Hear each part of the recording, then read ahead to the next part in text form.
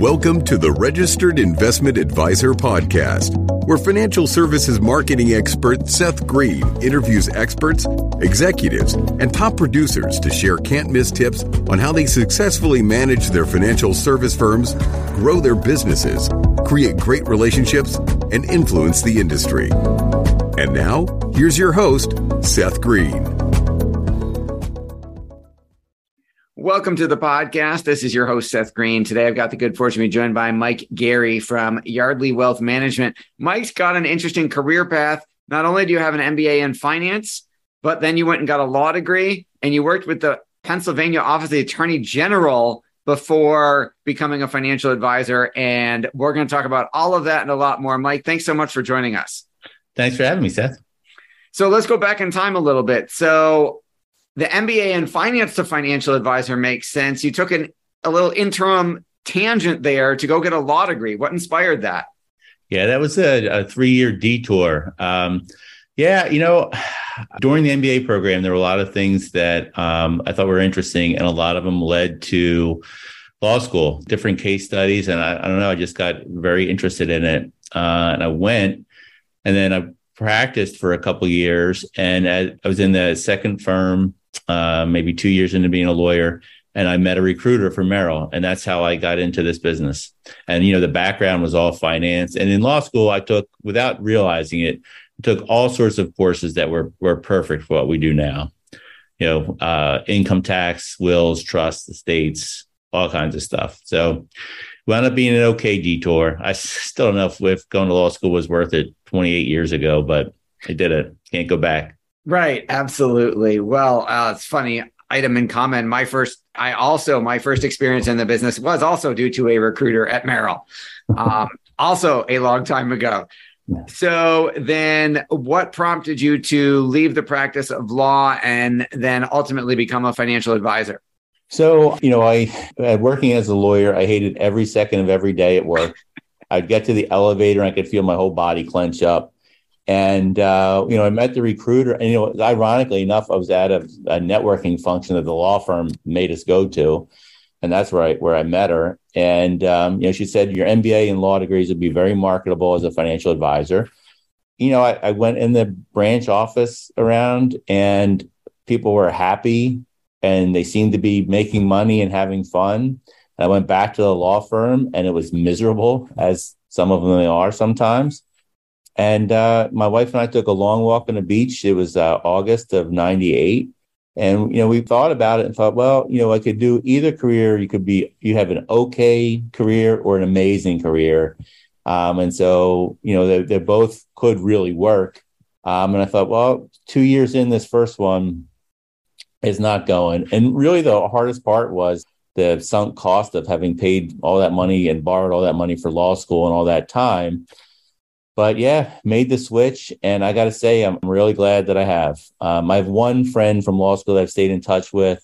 And I got to say, until he became self-employed 6-7 years ago, he was miserable that whole time. So it's a decision I feel very, very fortunate that I made. I'm so glad that I ran into Cindy Payne at that networking function all those years ago. Well, that is awesome. Tell us a little bit about how the Yardley came about. So I had worked at Merrill for a couple of years, then I worked for another RIA for 4.5. And at some point realized that he's about 20 years older than me. We had talked about my buying into his practice over time and being his succession plan. And then I guess he was concerned that a guy in his 30s with no clients couldn't really pull that off. And so he went and he found somebody else. And when I found out that he was looking elsewhere, and I said, I thought we had an agreement. And he said, I said, what's going on here? And I said, are you looking for somebody else? He said, well, maybe. I said, well, what does maybe mean? He said, well, I have to protect my interests. And so he did wind up selling to a large bank and then had to buy it back a year or two later. But once I knew that was for sure, I called my wife and said, we need to make another plan. As much as this seems comfortable, I also don't feel like I could trust what's going on. I feel like I'm in the dark. And so we started Yardley with no clients, no revenues, and fee only, right? So there was not even like a hope of getting like a large commission early on. And so first several years were very, very rough. I remember those days myself for our firm as well. Who is, obviously, you've gotten through that and become very, very successful. Who is an ideal client for you now? So our ideal clients are either retired or very close to retirement. Most of our clients are local, although maybe a third of them have moved away somewhere. A lot have moved to Florida. People who are validators or, people who want someone to do it. People who, most of our clients are very smart, very good at what they do professionally, and either aren't interested or know that they wouldn't know enough to be able to manage the accounts themselves. And so, we have great clients. I don't know what to say other than that. I feel very fortunate. There's nobody that if they called, I'd be reluctant to answer the phone. We're pretty lucky that way. I know that's not typical. Well, congratulations on that. What are some of the biggest, most common mistakes that you see clients making that you're helping them avoid? Yeah, a lot of them make tax-related mistakes, right? So maybe claiming Social Security, even though they don't need the income at the time, and then throwing that taxable income onto their regular income for the year. Not doing conversions when they're retired and they're living off like cash savings and have real low income and could be converting their traditional IRA to a Roth. Some never change market chasing. People come in and we'll talk about how they keep a diversified portfolio and they say, well, how long have you been in cash? I'm like, oh, I did that, at such and such time. Or how come you have 3 funds in your 401k and it's the S&P 500, the growth fund and the total market index? Like, that's the same thing. Yeah. I think in this business, you do see a lot of mistakes repeated, and it's because it can be quite complicated. It's hard to get, unless you're talking to an advisor, it's hard to get like independent advice, and it's hard to know what to do. Like, you could read articles or books and there's good general information, but, knowing what you specifically should do, I think a lot of cases you need help.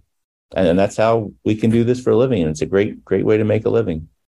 Absolutely. How did the pandemic affect your business and your clients? Yeah, I think it affected them, in a lot of ways, typical with the rest of the world. I think that, in the beginning, they were pretty nervous and concerned because, none of us had really lived through a pandemic of that scale. Like maybe our grandparents did, but none of us had. And I think in the beginning, we had more phone calls and emails in that 3 to 6 months than we'd ever gotten. And I think for some people, they had extra time because they weren't commuting, or maybe they were working less or not working at all. And so we'd have like questions that maybe they'd have had in the background for years and never really had the time. And then, I'd open up my email on a Saturday and see like a 15-paragraph email from somebody. But yeah, I think it's been hard for people. We're 2.5 years in at this point. We've had people die this year more than usual, and not COVID related, but I think it's been hard. And then like on the plus side, though, I think some people have reevaluated their lives and are putting different things in perspective and reordering their priorities. We've had a lot of people retire sooner than they thought they would because, they looked around and thought, why am I doing this stressful job when Mike said I had enough to retire 5 years ago? I do think it did a number on people, some good, some bad. And, we're all still trying to figure our way through it. Absolutely. We're not asking for any specific investment advice or recommendations on the podcast, but what have you been telling your clients in regards to the current market environment? Sure. I say, well, that's how the market works. Yes, it stinks. And it's unusual that stocks and bonds are both down at the same time. Not something that happens most of the time. But if you think about like the stock market since the recovery in 2009, it has been really, really strong. It would be really unusual for there not to be some kind of sustained pullback. Even in 2020, things were horrific in March and really bad in April, and then started to recover a little bit. And I think a lot of people were skeptical at the end of 2020 and 2021 that things had gone so well.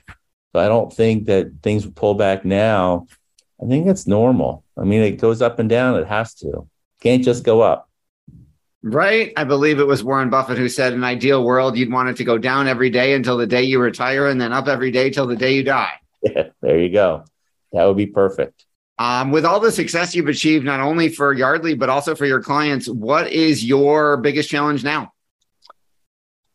Trying to grow our firm. So I made the conscious decision a couple of years ago that I wanted the firm to outlast me. And so that meant hiring advisors and other non-advisory staff and making sure that they were well-trained and they did a good job. And I figure I have 15 years to get that in place.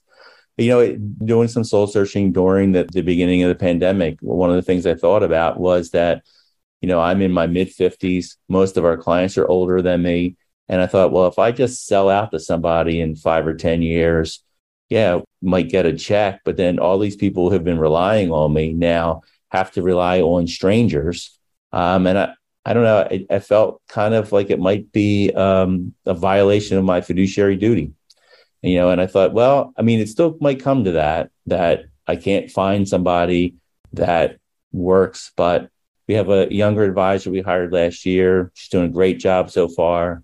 Hopefully over the years, we'll have a couple more and get clients used to working not just with Mike and having good relationship. And it would be nice that, for me to be retired 15 years from now, still driving down the main street in my town and seeing a Yardley Wealth Management sign and knowing that those advisors and the other people are having great careers, doing something that's impactful that they love. And that the clients that I've had these relationships with for all these years are being taken care of. I mean, that would make me so happy. That is very, very well said. Your passion is obvious. What do you like best about what you're doing? I love that you can help people. I love like the whole talking. Like there's so many things that people don't quite have right. And so I love talking with people and like answering questions. And so I could put in like what the rules are so that they could decide what's best for their families, right? Like people always have questions. Well, can I help? Can I give my son money to get a down payment on a house? I'm like, yes, you can. Here are the rules and how you'd want to go about it in your situation. I love that. Trying to help people come up with a plan so that they can do the things they want to do in their lives. That they're not sure how to do, what's the best way to do it. It's so meaningful to me. I have 3 daughters and they are all in their early 20s now. And when they were little, the oldest one used to say, your job must be so boring. It's just numbers, numbers, numbers. I said, my job, I need to know numbers, but it's like 3% of my job. My job is like knowing how everything works together and then like talking to people, finding out what's important to them and helping them like achieve that by using the numbers. But then all the other rules and, what we know from experience.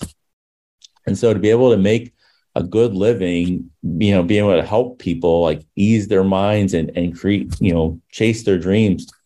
What could be better job than that? Like, I can't think of something that would be better than that. Well, you're preaching to the choir here. So amen on that one. We know your time's incredibly valuable. We greatly appreciate you spending some with us. For our folks who are watching or listening and want to learn more, where is the best place for them to learn more about you and about Yardley? So the website is yardleywealth.net. Yardley is spelled Yardley. I am on Twitter. It's at Michael J. Gary. There's 2 R's in Gary. We also have Instagram, Facebook. It's pretty easy to find us by either Googling Yardley Wealth or Michael Gary. Awesome. Well, this has been Seth Green with Mike Gary from Yardley Wealth. Mike, thanks so much for joining us. Thanks so much for having me, Seth. This has been great. Thanks, everybody, for watching or listening. We'll talk to you or see you next time.